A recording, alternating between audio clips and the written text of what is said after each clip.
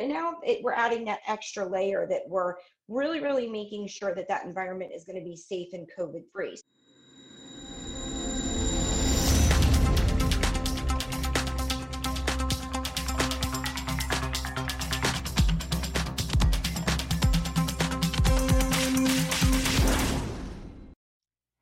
Hello, I'm Rachel Deer, host of today's program, COVID-19, Keeping Up with a Moving Target.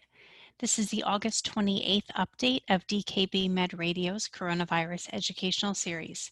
Thank you for joining us. For an optimal viewing experience, we recommend expanding your browser window while viewing this presentation. You can adjust the slides window to suit your preferences.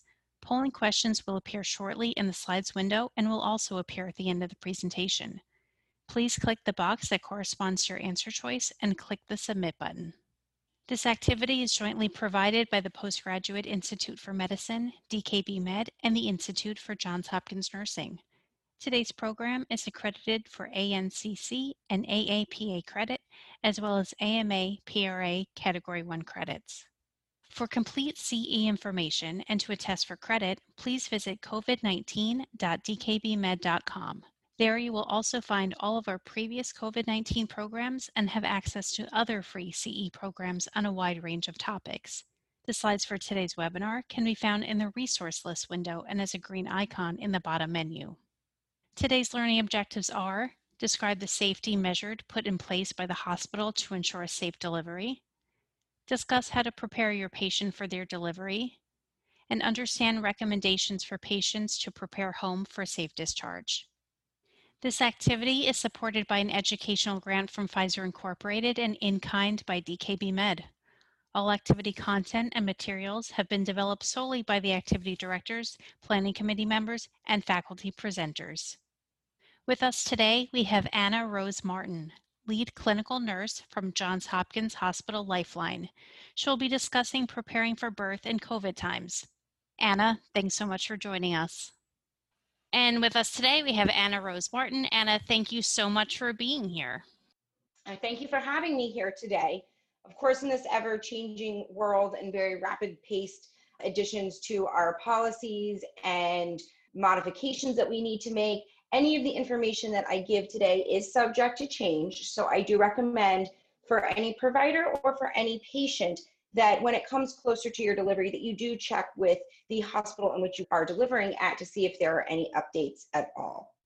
So when it comes to delivery, we don't exactly know how you will deliver, but some people do have the luxury of knowing that they will be a scheduled case. So when you arrive at the hospital for a scheduled case, you will be asked to either have a COVID test done probably the day before or within 3 days before a scheduled C-section or induction, or you will be tested upon admission.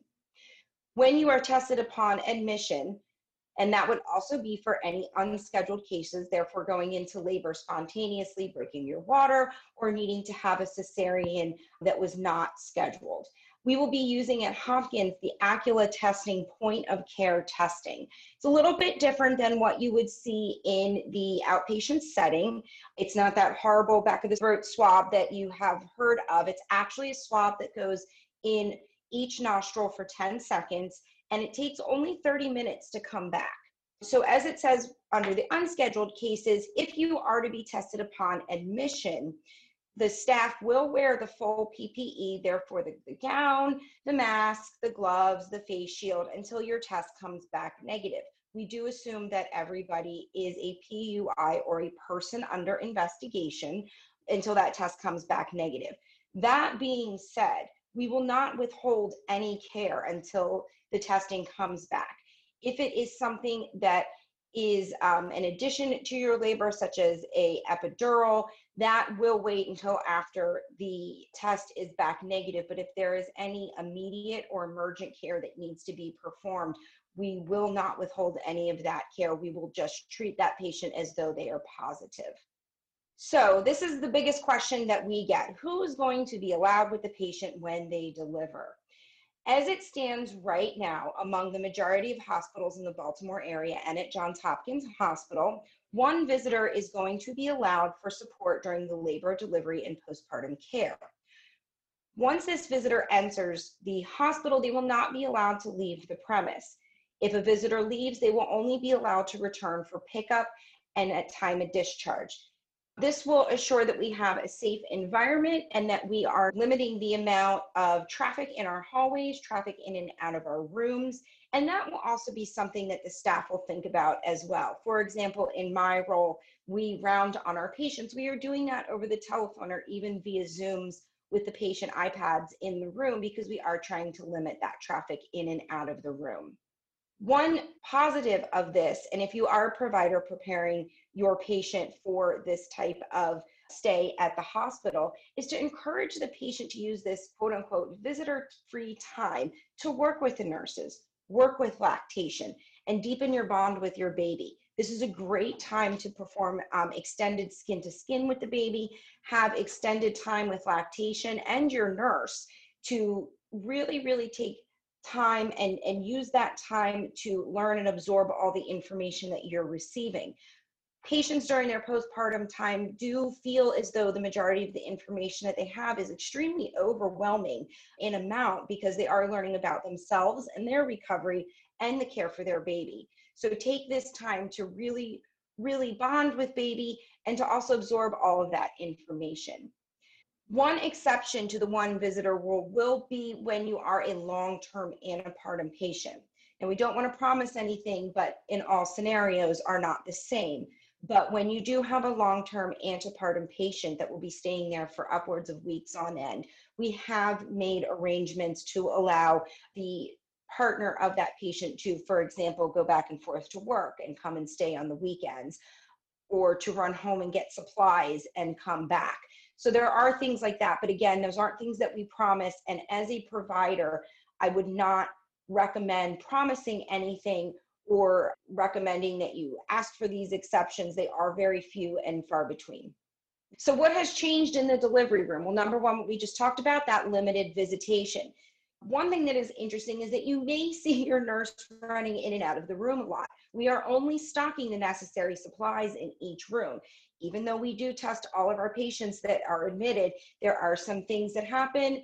There are triage rooms that we use for our PUIs, and if somebody turns up positive in one of those rooms, we actually have to remove all of these supplies from those rooms. So you will be seeing rooms that are kind of stocked pretty bare, and we'll be bringing a lot of things in and out as we need them. There are some rooms on our postpartum unit that have been blocked off that are our negative pressure rooms. We've taken an entire corner of our postpartum and antepartum unit to make that solid negative pressure in our biomode unit.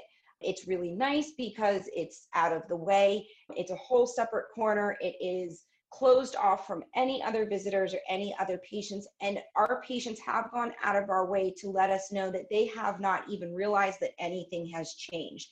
You know, saying that we've done a good job as far as making them feel like they still are on a regular postpartum unit. Also, we have one of our ORs that is blocked off just for our COVID patients. So this should make both the providers and the patients feel much safer, as they'll be able to see where our COVID patients are being held and seeing that that is a separation from the normal postpartum unit. You will also see staff wearing increased PPE. We are now wearing masks even when we're at the desks or in our offices. We are wearing face shields when we are taking care of patients. That can be a kind of a shock to patients and even the providers, and it also can cause some barriers when being a provider that's working with increased PPE. We think of our time as nurses and providers during labor and delivery is a very intimate time, and we do like to get close to our patients and be able to touch them and talk to them and get close to them and give them advice and be kind of working with them face to face. But during these times, it can, especially the face shields, can kind of cause a barrier with that. So please know as the patient that we are doing the best we can to keep you safe, and we're trying our best to still make that feel like a true intimate experience with you and your providers as you enjoy your childbirth. So what happens if you are a patient that is positive? So if you are a patient that is for a scheduled procedure and you have been deemed positive in the outpatient setting, We will work with you and your provider and the person that will be providing transportation with you to plan ahead for your care.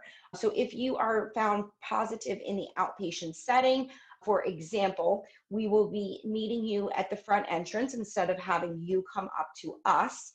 You will be escorted by two staff members that are in the full PPE. One will be the provider or nurse that is responsible for your care, and the other will be what we call a transport safety officer. And that transport safety officer's job is to walk 6 feet in front of you, make sure that the hallway is clear, press any buttons, open any doors, make sure that the elevator is clear that you will be going up into our unit, and basically ensure that there is minimal risk of transmission during that transport time. If you are a positive patient that is coming in for your actual delivery, you will be placed on our biomode unit. And if it is a cesarean section, that will happen in our biomode OR. And you will stay in that biomode unit for the remainder of your stay. We are considering patients to be positive until 20 days after their initial test. So in the beginning, we were a lot stricter as far as babies being separated. Now we are allowing parents to have that choice. The only thing that will be hard is that you will not be able to have a partner in for delivery, and you will not be able to have a partner in the operating room for you. Again, you will see your staff wear even more increased PPE. They will be wearing what's called a PAPR hood, which is kind of what we see on the news, those big hoods that have almost like a vacuum hose out of the back, and it's sucking the air out of the hood and out a vent that is attached around their waist. That is kind of creating a negative pressure environment for that individual that's taking care of you. We've taken many measures to make sure that this is still a comfortable stay with you by providing lists of phone numbers, providing an iPad for you to communicate with, and making sure that we are checking on you frequently, and that essentially you're almost one-to-one care during your delivery and maybe 2-to-1 care during your postpartum stay. So what should we pack? So usually we're just worried about mom and baby for packing, but I'm going to highly, highly suggest that you pack everything for mom, baby, and a support person. This way we are assuring that you're going to have everything that you need so that that support person doesn't need to go home, and therefore they would not be allowed to come back. So the same things that you would pack for mom: clothes, toiletries, snacks, and the car seat for baby, clothes to go home in. The one big thing that I put on here is something that people don't forget: the support person's medications. I think that's one of our number one requests for visitors exceptions, is to go home to get medications because they didn't realize they were going to be here that long. So please make sure that your support person has all the same things that you would pack for yourselves. Any sort of technology that they want to bring, any work that they need to bring. We do have Wi-Fi, so a partner can work out of the room if they needed to for the extended period of time. And please make sure that you bring the carrier portion of your car seat up to the room. That is also going to alleviate the need for the support person to leave during their stay. So this is one of the biggest things that we've been working at. My role at the hospital is as a patient care coordinator, and one of the biggest challenges has been making sure that we're setting up the patient for a successful discharge. So pre-COVID, we would make sure that somebody had, the mother and the father or the partners had somebody else that was going to be there just to help them as far as exhaustion and taking care of baby and household chores. But now we're adding that extra layer that we're really, really making sure that that environment is going to be safe and COVID-free. So some of the tips that I like to give our patients is to advise them to have all the common postpartum supplies at home prior to the delivery. Over-the-counter medications such as Motrin and Tylenol, diapers, wipes, the breast pump, breast pads, breast milk bags, clothes for the baby, and the pads for mom. Anything that you would think that any of those lists that you see online are really great for preparation. This is going to alleviate the partner or the parent having to go out to the grocery store or to the drugstore within that very, very precious first few weeks that you are home. Also identify a family member who gets tested and is COVID negative and will quarantine in your home to help at home. We really, really, really discourage from visitation of family members once you get home. we always pre-COVID recommended not having that revolving door of family members in the first place, especially in those winter months. But really, really now we are trying really hard to make sure that patients are keeping anybody who could have a potential exposure out of the home. So we do recommend that you identify one family member who can be tested and promises to quarantine in that home. Have food prepared, frozen, and set aside or set up home delivery for groceries or for food. And also, again, and this goes for anybody, even pre-COVID, please discuss the need for boundaries and feel free to say no to visitors. Again, this goes for any time, but especially now. If we have a patient that is positive and going home, these provisions are even more important. So we're going to assume that the family member or the partner that was living in the home with the mother is COVID positive as well. So we are going to make sure that that family member is home and quarantining during the mother and the baby stay at the hospital. But again, you need to identify a family member that is COVID negative, that is willing to wear a mask and perform proper hand hygiene, and further than 6 feet away from the mother, that is going to be able to help with baby. Thanks, Anna, and we'll move on to the Q&A segment. So our first question here is, will babies be able to board with the mother if they are COVID positive at the time of delivery? So in the beginning, we were separating the babies. They were in a COVID nursery. They were kept in incubators, and they too were kept 6 feet apart within that nursery. Now we're working very hard to allow our mothers to have a choice. We do still have that nursery available, as we do have some COVID mothers that are pretty sick at the time of delivery. However, we have found that many moms that are positive at the time of delivery have minimal symptoms or are asymptomatic.